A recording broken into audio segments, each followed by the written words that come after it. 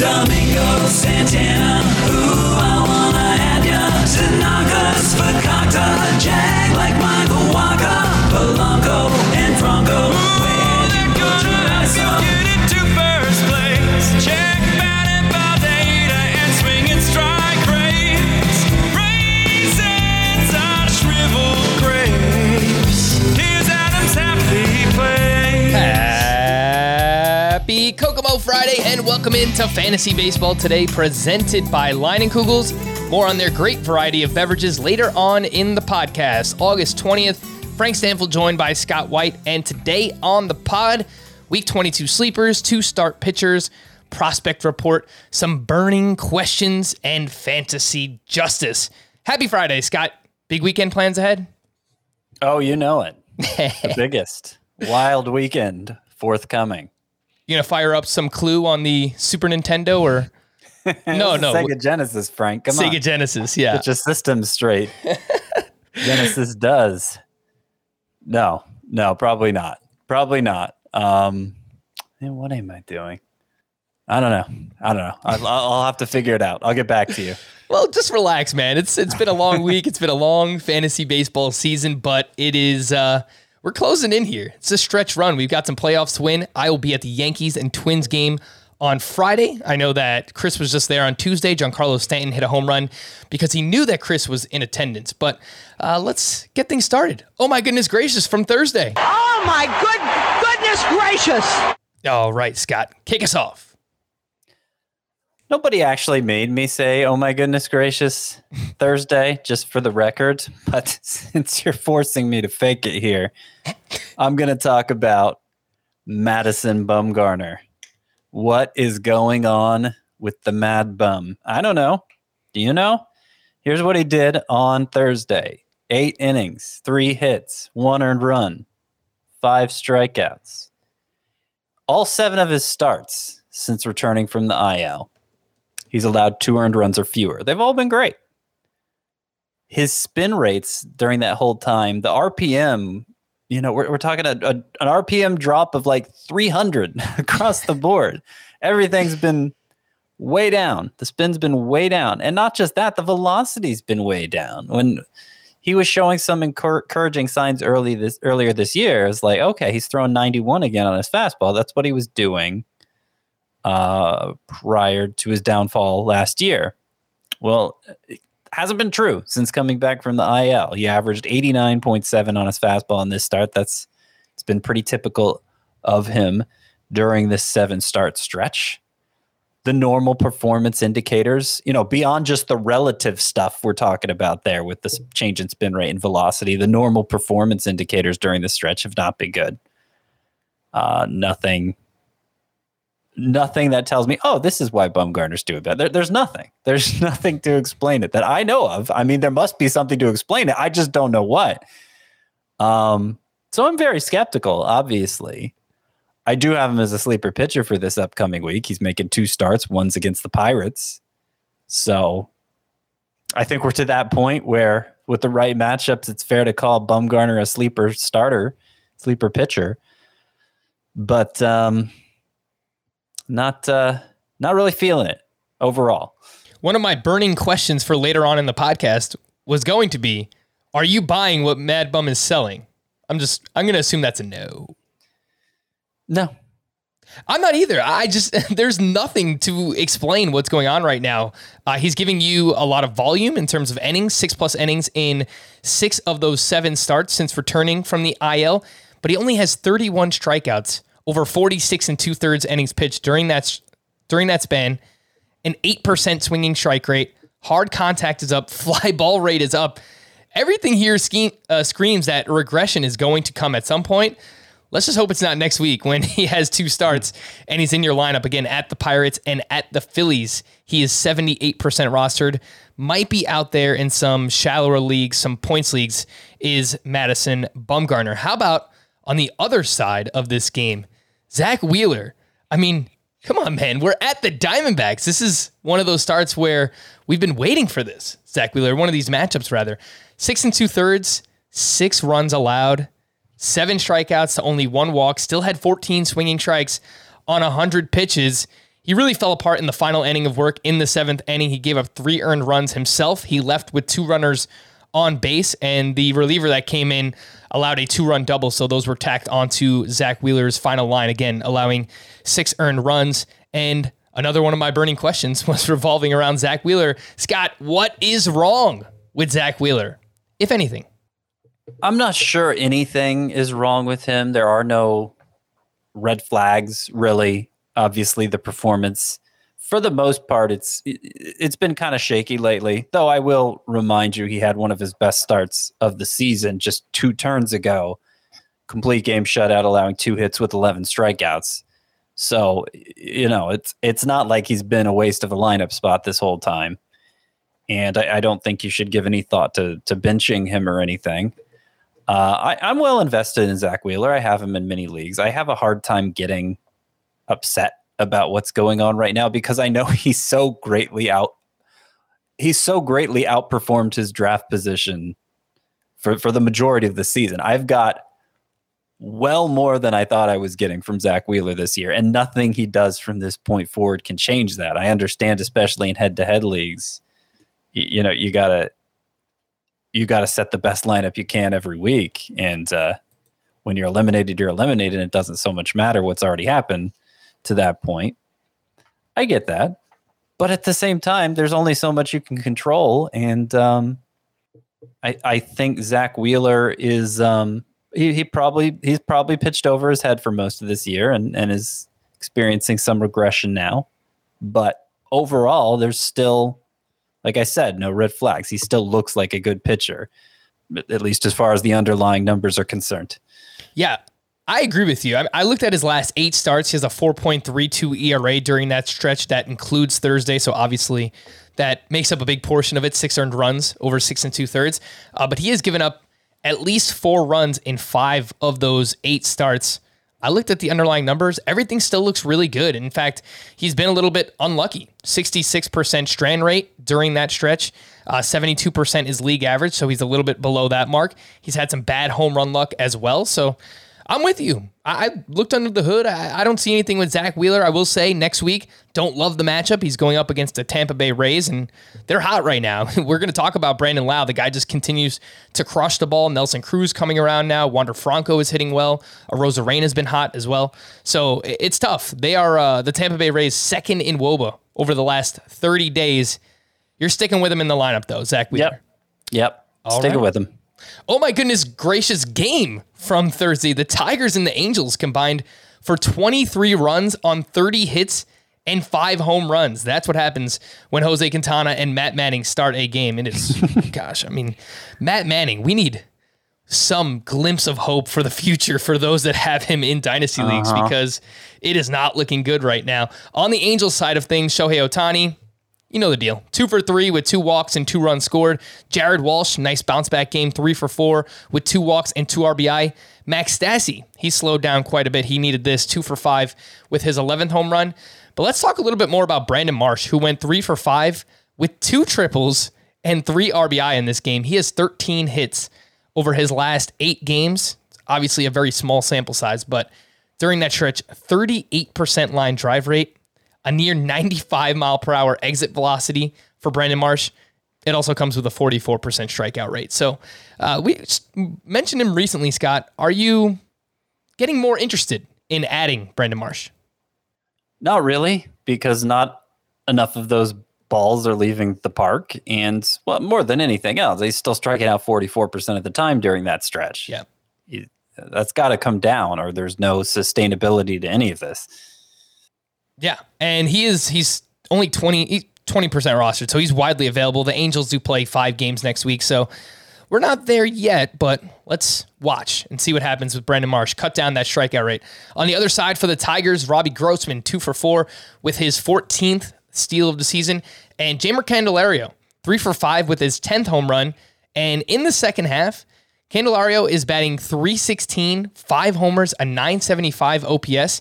He's averaging 3.3 fantasy points per game over the last 28 days. He's 60% rostered, might be out there in some shallower leagues.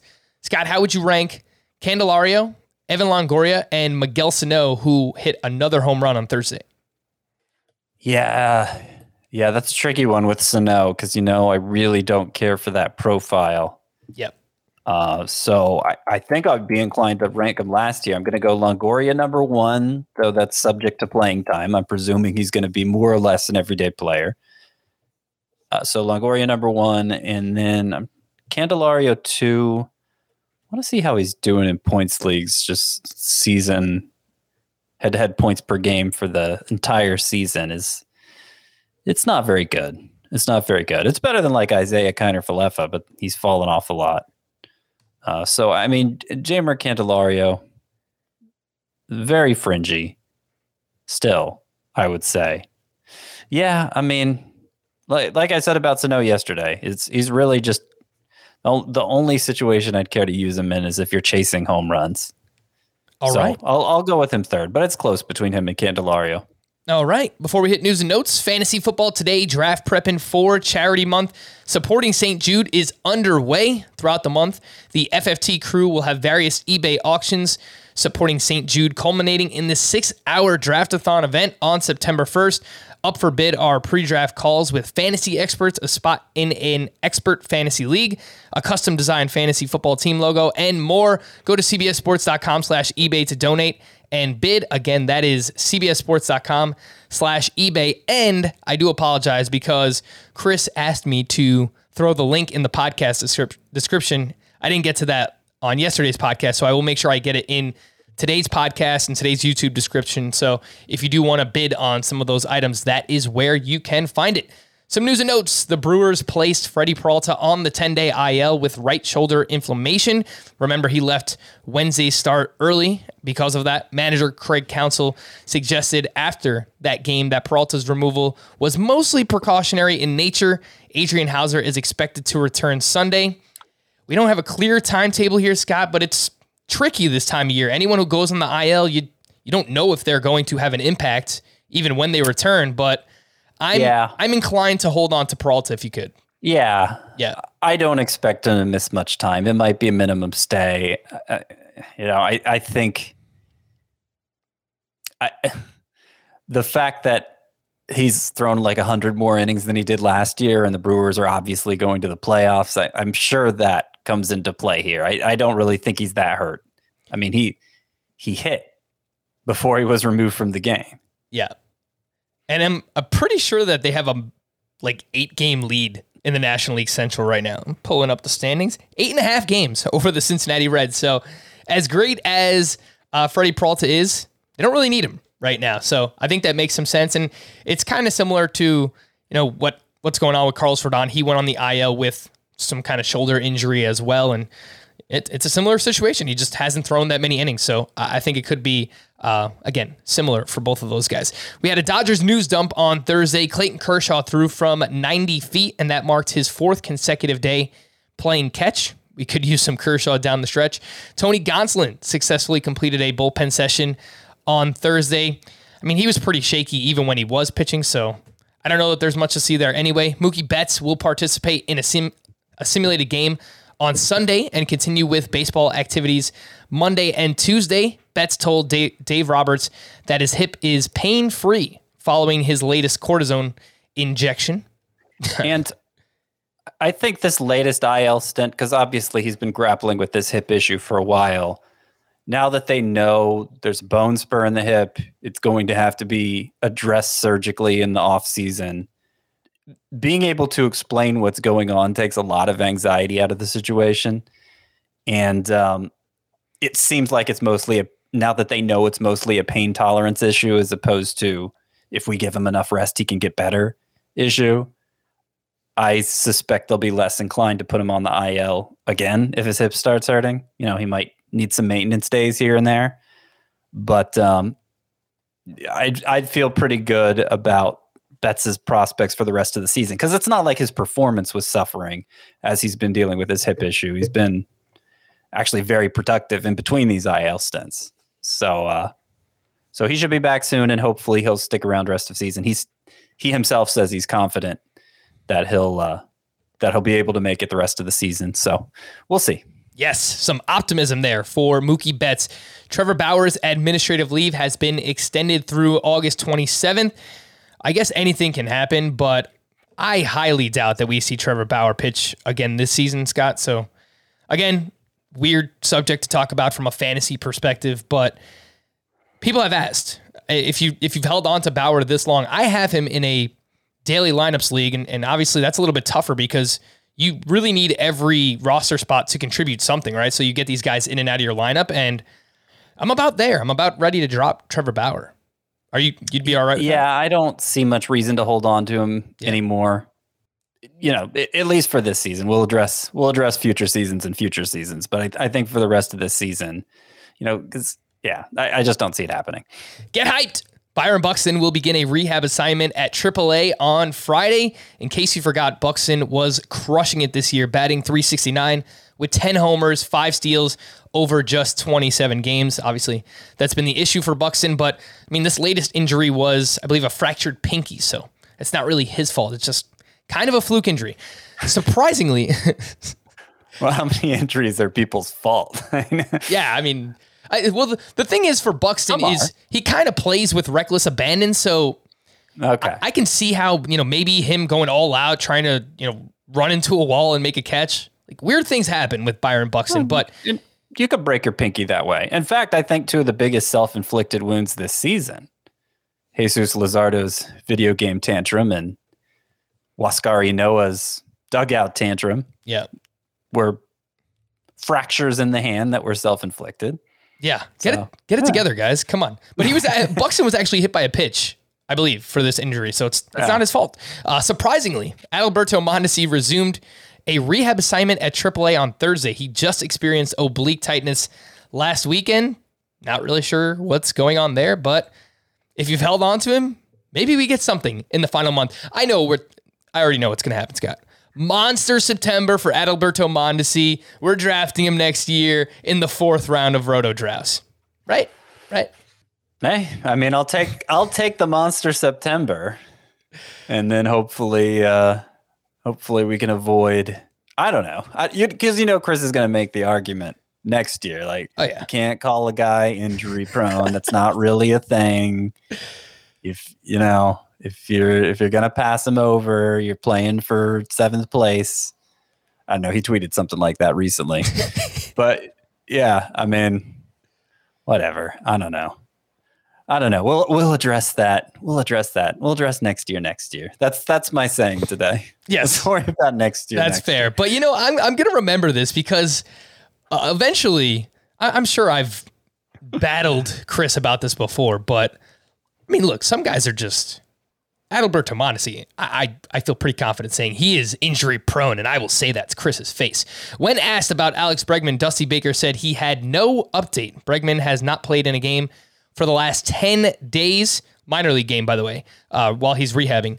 This is kind of just a weird situation with Alex Bregman. Meanwhile, Aledmus Diaz racked up 3 more hits on Thursday. He is batting .311 over his last 15 games. He has 1st, 2nd, 3rd, and outfield eligibility on CBS. More on him in just a little bit. The Tigers placed Eric Haas on the IL with a right abdominal strain. Pete Alonso did start at first base on Thursday. He was hitting 3rd after getting hit by a pitch on his elbow on Wednesday. The Mets are optimistic that James McCann will avoid the IL. He's missed 3 straight games with a back injury. Miguel Sano played on Thursday against the Yankees, but he will move to the paternity list on Friday to be with his family for the weekend. The Cardinals are optimistic Dylan Carlson will be able to return from the IL for Tuesday's series opener against the Tigers. Luis Severino was cleared of any structural damage to his right shoulder following a second opinion. He will be shut down from throwing for the next week before the Yankees reevaluate him. And someone asked us on Twitter recently, Scott, what is the percentage chance that Severino contributes anything this season? I believe you said 5%, and I might have said 10%, but... Yeah, well, to be clear, he said within 4 weeks. Didn't say rest of the season. So, there's 7... I guess there's about 6 weeks left now. Yeah. It's different from 4 weeks. But yeah, no, I think this improves the odds because it doesn't sound like there will necessarily have to be like a lengthy shutdown here and he'll have to start the rehab process all over again. So I don't think I don't think it's zero chance. And it may be more than 5% chance, but it's not a good chance. Yeah, that was kind of a fun exercise because then others started submitting their own players to go through the same process. I think I said like 60% for Alex Bregman, 25% for Clayton Kershaw. It was just fun to come up with percentages based on nothing more than gut feeling of how likely these guys are to contribate. Do we have a new segment? Do we have a new segment on the podcast? I don't know. Gut feelings, percentages. I kind of halfway expected you to develop that into a segment. All right. Well, I did. I'm sorry. I'm sorry I let you down, Scott. Zach Eflin will begin a rehab assignment at AA on Saturday. Odubel Herrera was removed from Thursday's game after being hit by a pitch on his right elbow. Nick Senzel had his option reversed by the Reds on Thursday. He was optioned back to AAA on Sunday after he was reinstated from the 60-day IL, but he was examined by several doctors this week who found fluid in his left knee. As a result, Senzel will now revert to the big league IL and head to Arizona to continue his rehab process. The last news item I have here, a fella named Mitch White was optioned back to AAA by the Dodgers, and we did miss him on yesterday's podcast, so I thought that we should talk about him now. He went 7 1/3 shutout with 6 strikeouts as the bulk reliever follower in Wednesday's game against the Pirates. Obviously, a really good matchup, but back to AAA. Anything to see here, Scott, with Mitch White? He went 7 1/3 just in that one game? Yeah, in relief. Really? I didn't remember him going that long. That's because usually whenever we start the podcast, the Dodgers are in the 3rd or 4th inning. So, but yeah, maybe I just assumed he was going to come out. No, that's impressive. He only had 6 swinging strikes in those 7 1/3 innings. Yeah. Probably not. I mean, he's somebody I've followed in my prospect research before, so it's not like he was a nobody in the minors, but he kind of stalled out in the upper minors. And I'm more interested in Andre Jackson, who we saw fill the bulk reliever role following an opener last week, and I suspect we'll see Andre Jackson again, especially since Mitch White got sent down. His full name's Mitchell White, by the way. I just want to point out we almost named our second son that. In fact, when my wife was wanting me to suggest a name to her, I meant to suggest Mitchell White, but it came out Marshall White. And then I was like, oh no, I meant to say Mitchell, not Marshall. But by that point, Marshall had already been uttered, and she was unwilling to consider any other names. So that's how our second son came to be named Marshall, because I meant to say Mitchell, but I just messed up.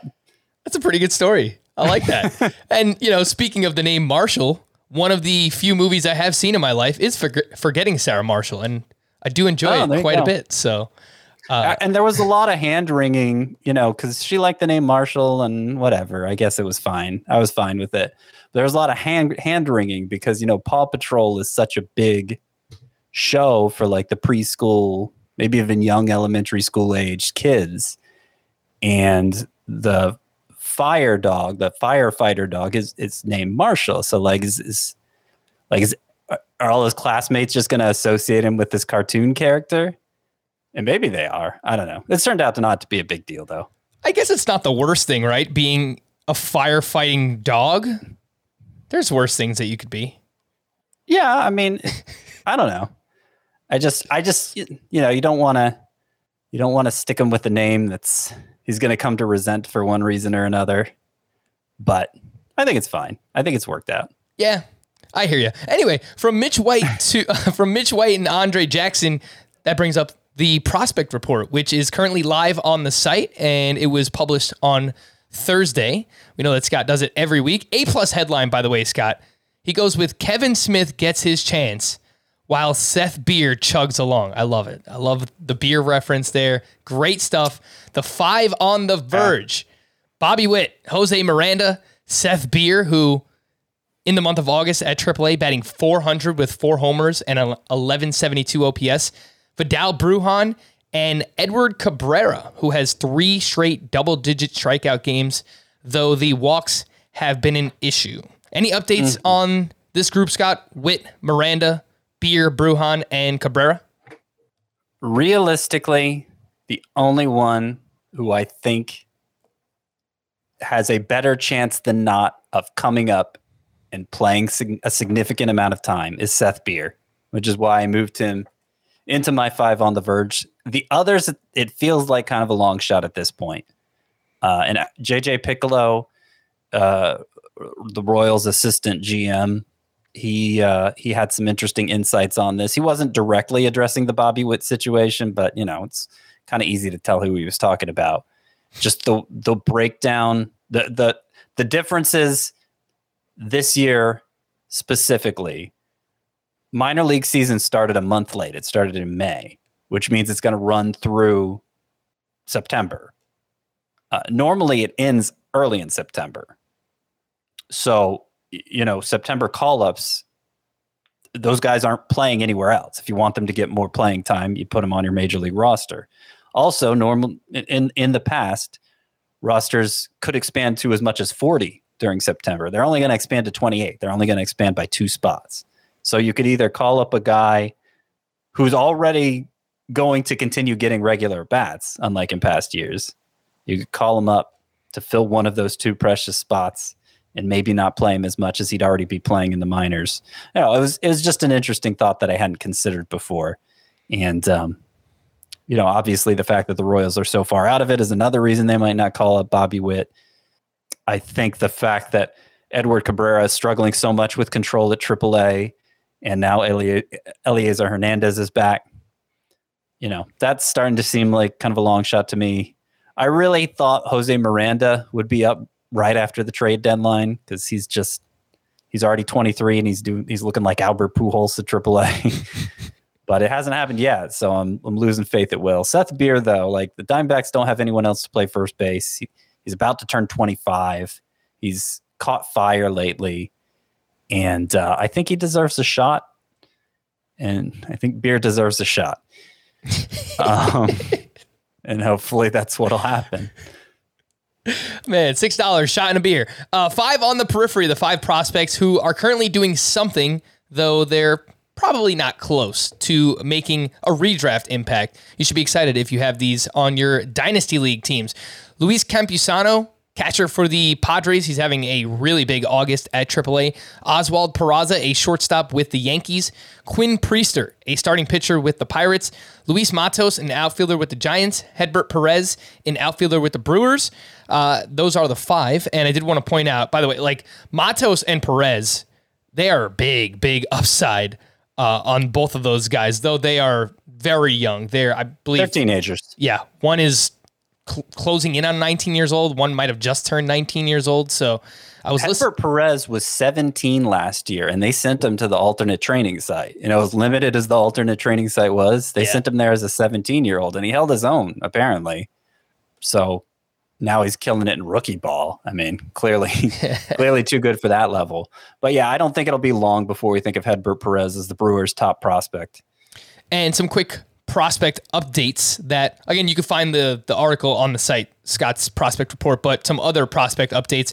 Rangers third base prospect Josh Young was cleared to return at AA. He hasn't played since August 7th due to COVID protocols. And then Mackenzie Gore, who we really haven't heard a lot about recently. He wasn't pitching in the minors. It seemed like he was working at some kind of alternate, I don't want to say it was like an alternate training camp, but he was just he was somewhere else. At their spring training complex. He was they were just kind of working to fix him, and it's been like that for months. Yeah. So he finally returned to action. Granted, it was at the Arizona Complex League, so this is literally the lowest level of the minor leagues.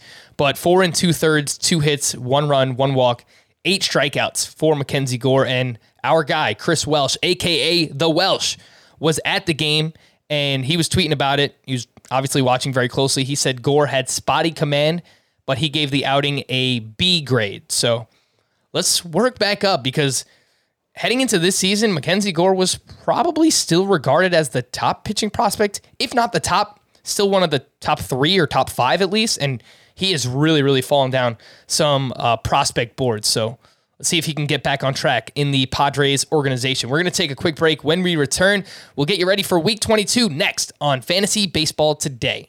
True Green is the easiest and most affordable way to get a beautiful lawn. All you have to do is water and mow, and they'll do the rest. Weed control, fertilization, aeration, among others. They'll do all of that so you can do literally anything else. You have better things to do with your free time than focus on your lawn care. Let True Green take care of all the hard work it takes to get a great lawn, while you take care of everything else on your to-do list. You can trust True Green to give you the best lawn because they are the official lawn care treatment provider of the PGA Tour. They offer a satisfaction guarantee, and they have a verified best price promise, which gives you the lowest price with no compromise on quality. Think about how hard it is to manage our fantasy baseball teams. You need all the time you can get to put in waiver wire claims, fab bids, send out trades, and set your lineups. You'll have that extra time when True Green is taking care of your lawn. You do you, let True Green do your lawn care. Visit truegreen.com to get the best lawn at the best price with the best people, guaranteed. The Week 22 pitcher and hitter planners presented by Leinenkugels. And how does the scheduling line up for next week? 5 teams have 5 games. That includes the Atlanta Braves, the Tigers, the Angels, the Padres, and the Tampa Bay Rays. 20 teams have 6 games. And then 5 other teams have 5 games next week. That includes the Diamondbacks, the White Sox, the Pirates, the Blue Jays, and the Royals. 2-star pitchers. Who you got, Scott? I just want to point out it's a really weird schedule this week. You got 2 teams aren't playing next Sunday for some reason. The Braves have 2 days off in a row for some reason.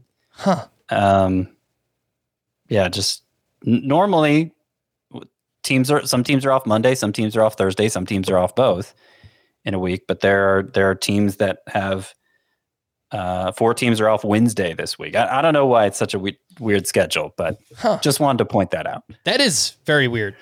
Yeah. All right.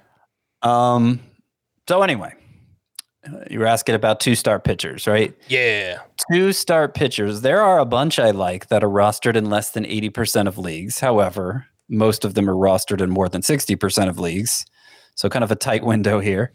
But Josiah Gray is probably my favorite. He's going against the Marlins, going against the Mets, both on the road.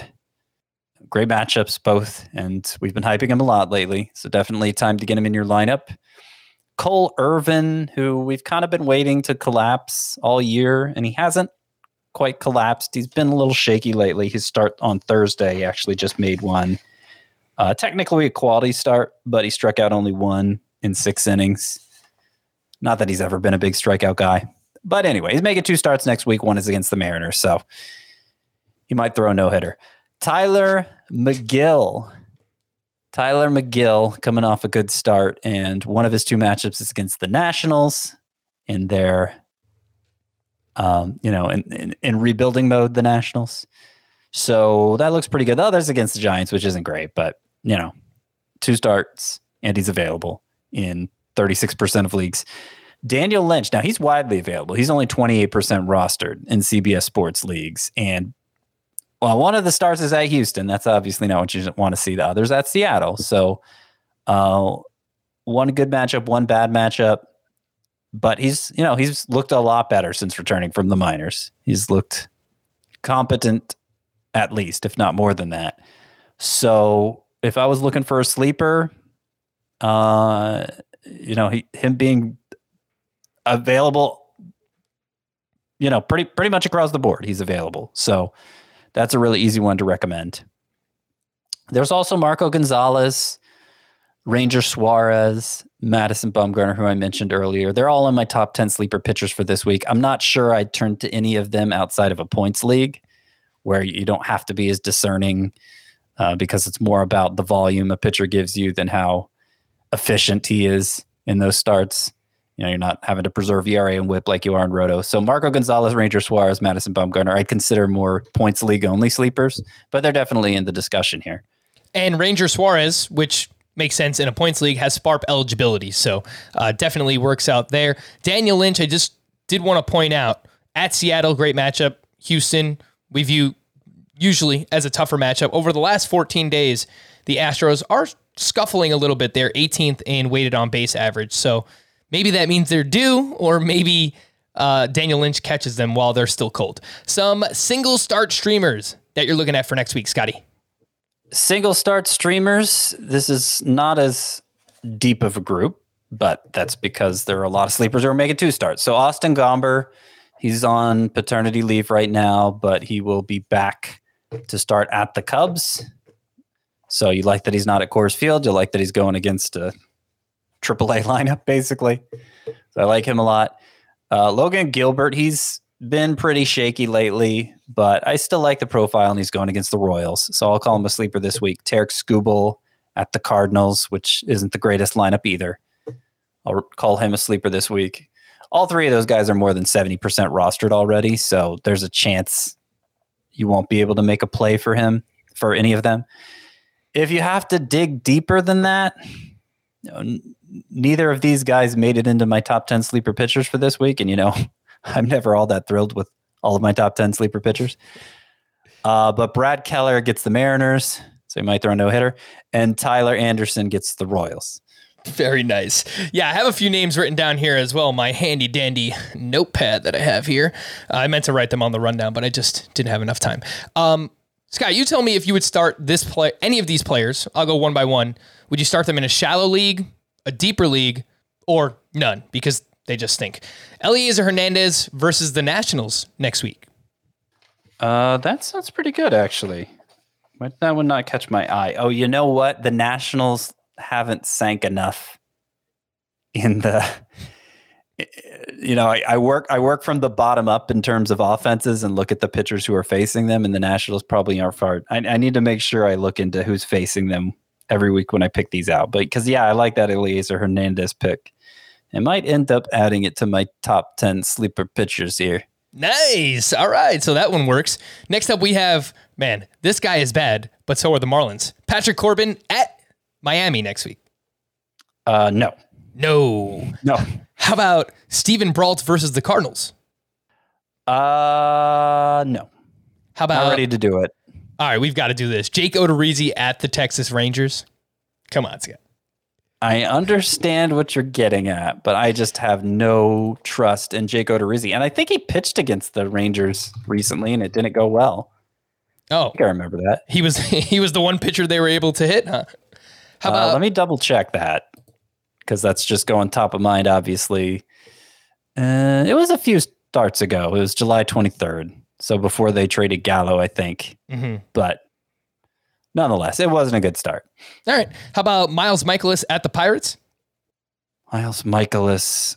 Oh, no. I mean, we haven't even seen him return from the IL yet. That's happening this weekend. Yeah. So if it's a great start, then yeah, maybe we do think about Miles Mikolas as a sleeper in that matchup. But I'm not ready to say that right now. Paulo Espino at the Marlins. I don't trust that guy at all. All right. Carlos Hernandez, who's pitched pretty well for the Royals, he is at the Mariners. I mean, it might happen, but it probably won't. So, no, I pass on Carlos Hernandez. And we have Mr. No-Hitter himself, Tyler Gilbert, at the Pirates next week. Tyler Gilbert, no. All right. Let's see him throw another no-hitter first. I believe. Maybe. Go ahead. If he was facing the Mariners, but he's not. I believe he is scheduled to face the Rockies in Coors Field this weekend. So let's see how that start goes for our good friend Tyler Gilbert. Some sleeper hitters for next week that are rostered in less than 80% of CBS leagues. Who you got? So Josh Rojas stands out here, still widely available. He's been red hot since returning from the IL, and you can play him in any of 3 different positions. I also like, there are 3 Red Sox I like this week, because the Red Sox have the 3rd best hitter matchups. Hunter Renfroe, who's been hot in August, Enrique Hernandez, who's been hot for weeks now and continues to bat leadoff for the Red Sox. And also Bobby Dahlbeck, who's been showing signs of life and is only 30% rostered. Like all 3 of those guys. I want to mention Tyler O'Neill, who started to heat up again. He just homered like a 450-foot home run on Thursday, and it was his 4th home run in August. He's batting, I think, over 300 for the month. And the Cardinals have the 5th best matchups this week. And it was against Brandon Woodruff, so pretty impressive. Mm-hmm. Yeah, and Aledmus Diaz is one I wanted to highlight. Presuming Bregman's out for another week, which we'll stay updated on that over the weekend. But Diaz has been filling in for Bregman. The Astros have the best matchups of any team this upcoming week, and 3 of the pitchers on the schedule for the Astros are left-handers. Aledmus Diaz has been crushing left-handers. I mean, he's batting around 300 overall, but against left-handers, an OPS over 900 this season. So I think he's a worthy streamer hitter for this upcoming week. I like it. Aledmus Diaz, he's hot. I mentioned last 15 games, he's got a batting average over 300. The 5 teams with the best hitter matchup, Scott mentioned a few already, but the Astros are number 1, the Phillies are number 2, the Red Sox are number 3, then we have the Pirates and the Cardinals. The 5 teams with the worst hitter matchups, the Tigers, the Cubs, the Reds, the Padres, and the Braves. So there you have it. The Week 22 pitcher and hitter planners presented by Leinenkugels, and the weekend is here. I'm feeling a little Lemon Haze IPA. It's a well-balanced hazy IPA that blends hops with delicious lemonade. And truthfully, I do not drink IPAs, but this one is different. Very smooth, great aftertaste. Big fan of the Lemon Haze IPA. And of course, that's not all they offer. They also have their Session Helles, which has all the flavor of a crisp German-style beer, and it's only 99 calories. And of course, the GOAT, the Leinenkugels Summer Shandy, the awesome blend of crisp beer with refreshing lemonade that fits perfectly when watching baseball. So no matter what type of beverage you are craving, Leinenkugels has you covered. Just head on over to Leiny.com. That's LEINIE.com, or follow Leinenkugels on Instagram or Facebook for more information about all of the delicious beers that they brew. So originally this was supposed to be 8 burning questions for Scott, but we answered the other 2 earlier, so we only got 6 left. Matt Chapman went 2 for 4 with his 19th home run of the season on Thursday. In August, he's batting .291, 5 homers, a .991 OPS, 16% barrel rate. This month, Scott, is Matt Chapman back? What's the strikeout rate? 30%. No, he's not back. There are some encouraging signs, but that strikeout rate's a killer. Yeah, I don't think he can succeed like that in the long run, and it's been a problem all season long. Yeah, I'm with you. I don't think that he's fully back. Obviously, it's been a very good month for him. Really, it's like the past week or 10 days, but signs of life. A lot like Cody Bellinger, who we needed to see something from, and now he's cooled off again. Matt Chapman, we needed to see something, and he's given us that. So he's not fully back yet, but he's working his way. Brandon Lau, 2 for 4 with his 29th home run of the season on Thursday. In the second half, he's batting .307, 8 homers, a .1017 OPS. He's averaging 4.2 fantasy points per game over the last 28 days. Scott, is Brandon Lau setting up to be a league winner? Oh yeah. Yeah, he's been a stud for even longer than just the second half here. Since the start of June, he's basically been a different player than he was in April and May when he hit under 200 for both of those months. I mean, he's been providing power all season long. It's just, the batting average was really lagging there early on, and he wasn't alone in that regard. It would be interesting to look at hitter stats like the whole league, just taking April out, because April was such a strange environment where hitting was being wickedly suppressed. And you look at a lot of the breakdown for a lot of different hitters this year, and their April is just terrible. And Lau didn't totally come back to life when the calendar flipped to May. It was a pretty bad month for him too, but still, April, he was one of the many hitters that was dragged down by his April. Scott, I mean, you bring up April and looking at hitters numbers from May on. I'm wondering, in the offseason, should we do the same thing for June or the middle of June from when that crackdown on sticky substances happened? Is that going to be something that we do regularly in the offseason, where we kind of split up seasons based on that event happening? For who? For hitters or for pitchers? I mean, I guess we could do it for both, right? Well, my impression during that whole period was that we didn't see a big change in actual player performance. Do you remember it differently? Well, I mean, there was obvious examples at the time, right? When for specifically pitchers. There was Garrett Cole had a kind of a bumpy stretch. Yeah, Corbin Burns kind of ish. Yeah, not as much for him in terms of how the performance changed. The spin rates were definitely down for a while, but by and large, it really seemed it ended up being much ado about nothing. I feel like, especially now that a lot of the spin rates pretty much normalized since then, which I don't know what that means. Maybe they're just all, positioning the ball deeper, deeper in their fingers so that they not on their fingertips anymore. I don't know. I don't know what it means. Maybe they're all figured out a way to get around it. I don't know. But all right. Let's talk about Luis Garcia, who was at the Royals on Thursday. 5 innings, 3 runs, only 3 strikeouts. He had 12 swinging strikes on 70 pitches. And over his last 5 starts, he's got a 5.38 ERA. Is Luis Garcia still a must start? Yeah, pretty much. All right. I mean, that was pretty easy. Pretty much. I mean, I don't know that he's ever been a must start. It depends how shallow the league is. Well, I don't know. Even like a points league, obviously, you could start him at relief pitcher, which helped. I don't really think his value's changed. Bottom line, whatever you considered him to be a month ago, I would still consider him to be now. And I agree with you because while he's got that 5.38 ERA, his BABIP has been pretty high. His strand rate is low during that stretch.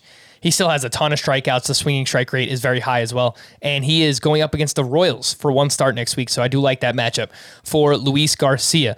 This one is more so for dynasty leagues. Spencer Howard gave up 5 more runs against the Seattle Mariners on Thursday. And in 60 career innings, 6.30 ERA, 1.58 whip. Is Spencer Howard just bad? Well, I think it's way too early to say. Obviously, I'm discouraged. I traded for him early this year in the Scott White Dynasty League. Let's just say I traded Lance McCullers for him. A Lance McCullers who I wasn't going to be able to keep, but still, I traded Lance McCullers expecting that I was getting one of the top pitching prospects in baseball, and it just hasn't played out that way. He's had injuries. He's had, the Phillies seemed unwilling to commit to him ever, and we're moving him in and out of the bullpen and just kind of handled him in a strange way. I go back to how he was looking this spring when he was throwing harder than we've seen him throw either of the last 2 regular seasons, and injuries being a factor during both of those regular seasons. I wonder how much that's affected his performance. Yeah, I mean, I'm not ready to say he's a lost cause yet. He just got to the Rangers, and I'm sure he'll go through an off-season program with him where they look at what he's doing wrong and we'll try to fix it. And we know there's a lot of talent there. So I'm not ready to give up on Spencer Howard in a dynasty league, but I'm obviously concerned about him. Hasn't gone as hoped so far. So if you don't have him on your dynasty team, would you look to buy low on Spencer Howard? It depends how low. But if somebody dropped him, in any dynasty league, I'd pick him up. Some Thursday leftovers. Mitch Haniger went 2 for 5 with his 27th home run. He's alternated great months with bad ones from May through August. Right now, it's one of those bad ones, but you still start Mitch Haniger. Ty France went 3 for 6 with his 13th home run, and he is having a monster second half. 80% rostered, might be floating around in some shallower leagues is Ty France. Carlos Correa went 2 for 3 with 2 walks, 3 runs scored, and he is turning it back on. He's got an 875 OPS in the second half. Matt Olson, 1 for 4 with his 31st home run. Andrew Vaughn, 1 for 2, 2 walks, his 15th home run. He's playing really well, 72% rostered. The issue, which we've mentioned multiple times, Scott, is he sits out basically every 4th game for the White Sox, and I guess that's by design. Yeah, it seems to be. So yeah, that's a problem. That keeps them from from delivering as much as his potential as his percentages would suggest, particularly his percentages the past couple months. It's like, oh man, this guy looks like a stud, but you're not feeling that so much with him in your lineup, especially in a points league. Jorge Polanco went 3 for 5 with a double and 3 RBI since the start of June. 66 games for Polanco, 306 batting average, 16 homers, 7 steals, 25% line drive rate, only a 15% strikeout rate. He has been awesome. Giancarlo Stanton hit his 20th home run. He's got a modest 8-game hitting streak going right now with 3 home runs during that stretch. And we know that he's someone that can get hot in a hurry as well. So not ready to call him a league winner, but if he keeps this up, he's got really great lineup protection. He always has, but it's even better now. By the way, Scott, did you see the Yankees batting order on Thursday? I did. It's pretty interesting. A lot of big boys up top there. Luke Voit leading off, followed by Anthony Rizzo, Judge, Gallo, and Stanton. That's one way to get all of them in the lineup, but still interesting. Right there at the top of the order. The Yankees are on a roll right now, and if the season ended today, they'd be in the playoffs, right? They got that second. They passed the Red Sox in the standings. Yeah, they did. Oh yeah, they did. So I'm kind of surprised, actually. But yeah, they're in a good spot all of a sudden. They've won 7 straight. The Braves have won 6 straight. So the Braves are now in first place by 4 games. When they were, I think at the start of August, they were out of first place by 4 games. So how things have changed. Hit me with a virtual high five, Scott. Are you ready? All right. 3. 3. Okay, I'm ready. 2, 1. Boom! Let's go. Luis Castillo was up against the Marlins, 7 innings, 1 run, 7 strikeouts. His last 15 starts, he's got a 2.74 ERA. He did have that one blow-up start in there, but Luis Castillo is very good. Brandon Woodruff was not on Thursday. 5 innings, 6 runs, only 4 strikeouts. Only gave up 4 hard hit balls, but was doomed by the home run in that start. No worry about Brandon Woodruff. He's going to be just fine. Call to the pen, some bullpen updates for the Mariners. You know we love talking about those Mariners. Diego Castillo entered the 9th with runners on 2nd and 3rd and a 4-run lead. Wild pitch allowed one of those runs to score, and then he gave up a 3-run homer. Paul Sewald allowed an unearned run in the 11th inning, but picked up his 6th save. 29% rostered is Sewald. Seems like a 3-man closer committee. Castillo, Sewald, Drew Steckenrider.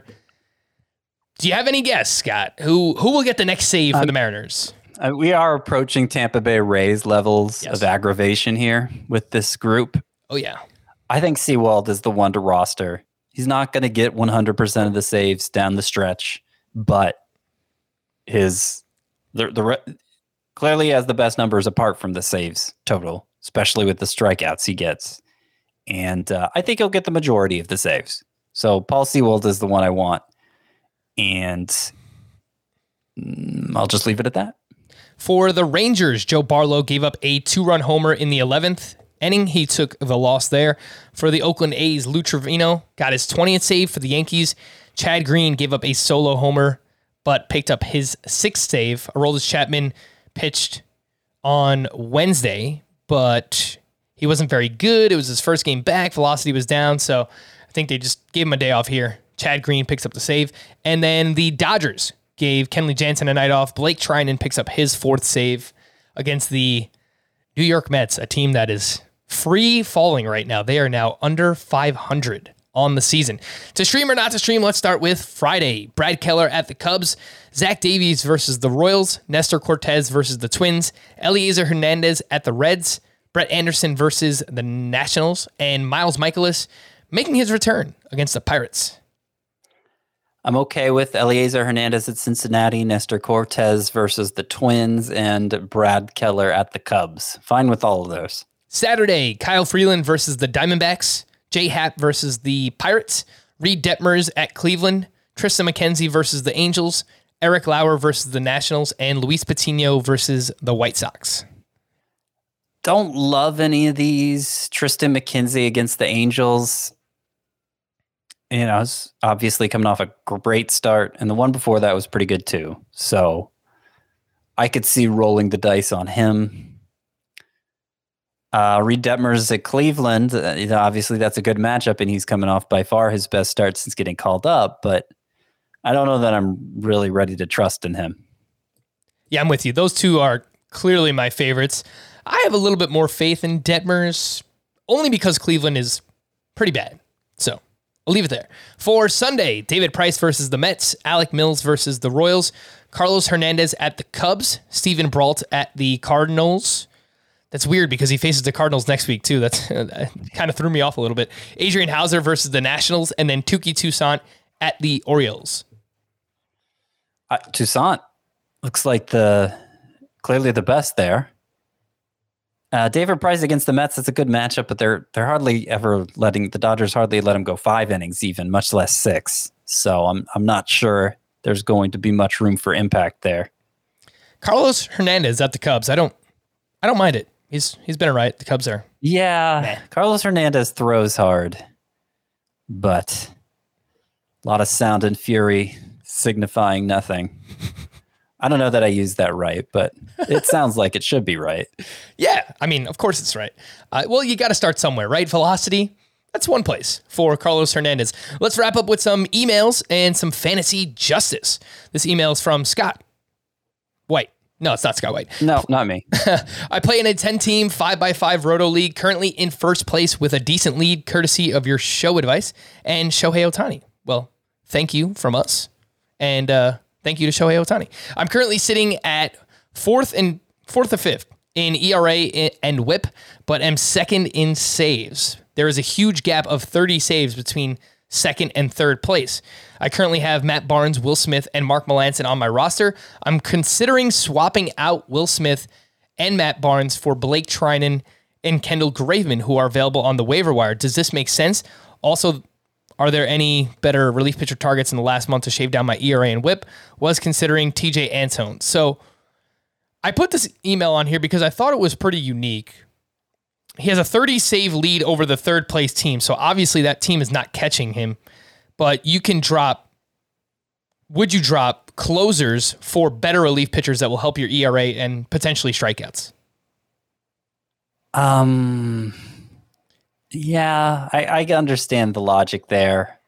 It's just so hard to predict what any reliever is going to do with ratio stats over such a small period of time that it seems like an exercise in futility, and you might be helping someone else more than you're helping yourself by turning that closer loose. That's what I was thinking. However, if you too. feel confident you're not going to lose second place in saves, I guess there's not much downside for you to do it. I don't think I'd drop Barnes, but Melancon and Will Smith, those seem like possibilities. I was pulling up relievers in the second half to see a few names that might have the most strikeouts that can help you out, and let's see what we got. Well, Liam Hendricks, he's very good. He's probably not on your waiver wire. Who else? Paul Sewald. It's a possibility. Obviously, he's gotten a ton of strikeouts this season. Who else do we have here? Nick Whitgren has a good amount of strikeouts, but I think the names you mentioned were better. Kendall Graveman, Ryan Tepera has really good ratios this season as well. Anyone else stand out here? Trevor May has strikeouts, but his ERA is over 5, so definitely do not add him. Blake Trinan, you mentioned, definitely like that. David Bednar has a lot of strikeouts, but the Pirates are bad, so he doesn't really get a lot of opportunities to pitch. I think the names that you brought up make a lot of sense. TJ Antone could be back at the start of next week as well. We do have some Apple Podcast review questions. We do appreciate everyone who drops a 5-star rating. If you have a question, you can leave it in the review. This is from Char Moore 10. 10-team daily lineup 7x7 categories league where we added total bases and offensive strikeouts. And for pitching, we added losses and K per 9. We can keep up to 8 players for our first 8 picks the next year. I have 1 spot left trying to decide between Randy Arozarena and Wander Franco. Thoughts? It's funny because this person actually emailed in, I believe on Thursday. I think it's the same person because it was a very similar question. I have my answer, Scott, but I'm interested to hear yours. This is just purely a keeper question? Keepers for next year, it's 7x7 with offensive strikeouts and total bases as added categories. I mean, I would keep Franco. Yeah, that's what I said too. So, yeah, lockstep. This next one's from Amy Moak, 92, 12-team head-to-head points. If you have nothing but low-level, not exciting options for closers and saves, again, in a points league, would you recommend abandoning the positions overall and stocking up on starting pitchers? I mean, most head-to-head points leagues don't let you do that, but if it does, sure. Yeah. So I guess this would just be it's only pitcher spots, and there's no. I guess so. Actually, yeah. I mean, starting pitchers give you more volume. If that's the case, then yeah, go for it. Fantasy Justice. Let's wrap up the week like we always do here on a Friday.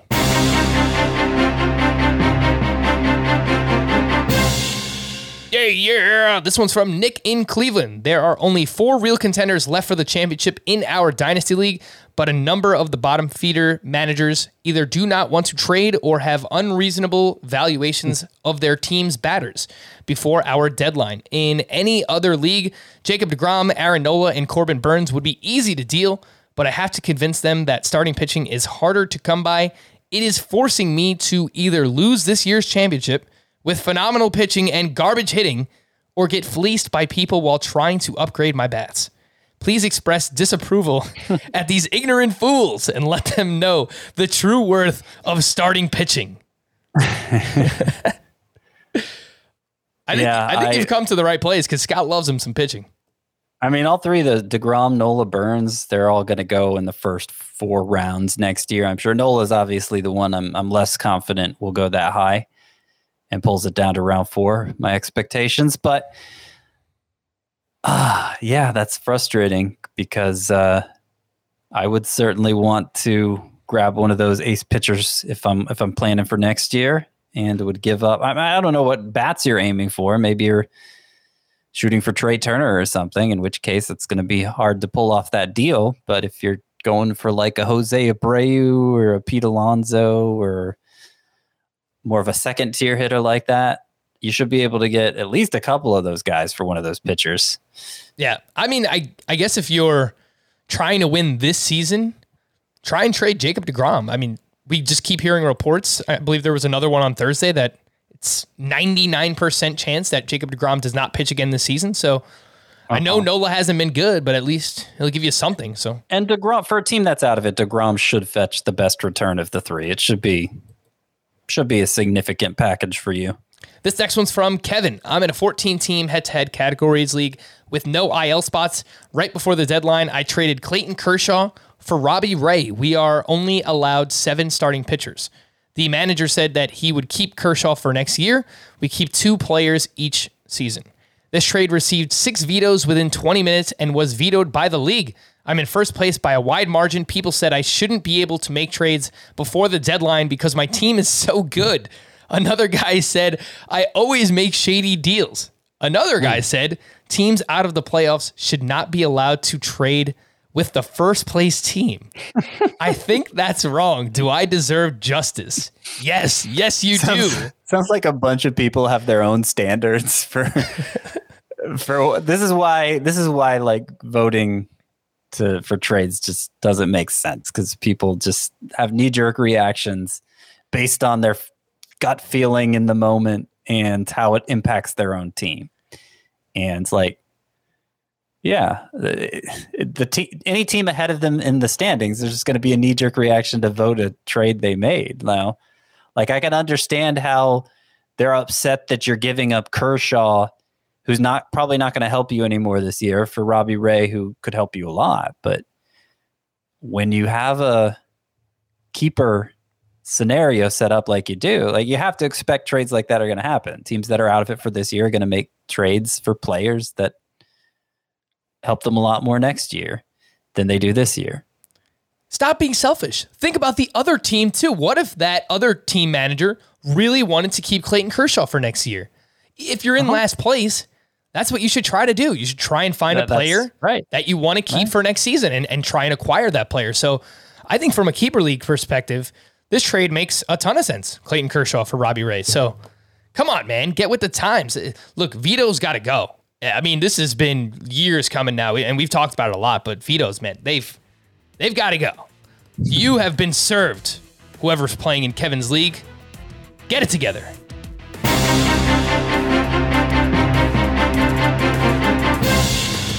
Yeah, for Scott, I am Frank. Thank you all for listening and watching Fantasy Baseball Today. We'll be back again on Monday. Bye-bye.